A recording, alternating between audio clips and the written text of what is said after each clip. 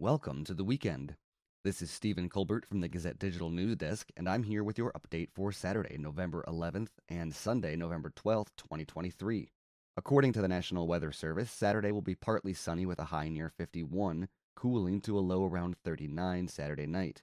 Sunday will be sunny with a high near 62, cooling to a low of 37 Sunday night. Construction to close I-80 in Coralville overnight starting Sunday. Eastbound Interstate 80 in Coralville will be closed overnight starting Sunday and continuing through Thursday, according to a news release from the Iowa Department of Transportation. A portion of the interstate will be closed from 11 p.m. until 5 a.m. each night of construction at the First Avenue interchange, which is exit 242. A marked detour will take eastbound drivers off the interstate at exit 240 and back onto the interstate at exit 242.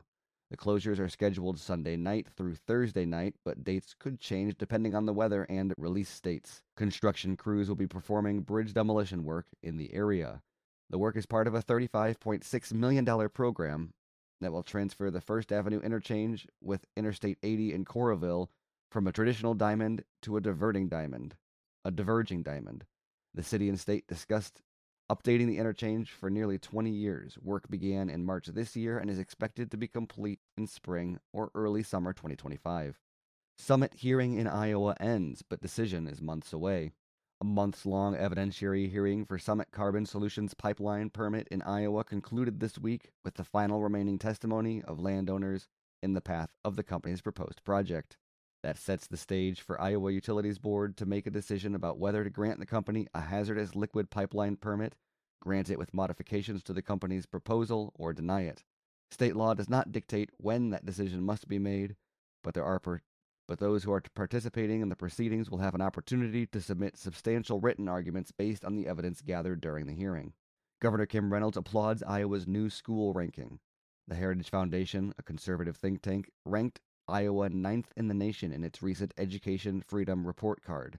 Iowa saw the biggest jump in any state in its ranking between 2022 and 2023, owing largely to the Education Savings Account program that lawmakers passed this year, allowing Iowa families to use public school dollars to pay for private school tuition and expenses.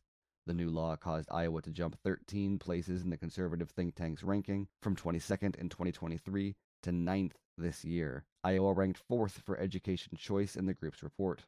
Iowa placed 16th in transparency, 30th in teacher freedom, and 25th in return on investment. During her Thursday remarks, Reynolds thanked the Republican lawmakers who helped pass the bill into law and said the demand for the program has exceeded expectations. Have a good weekend, everyone.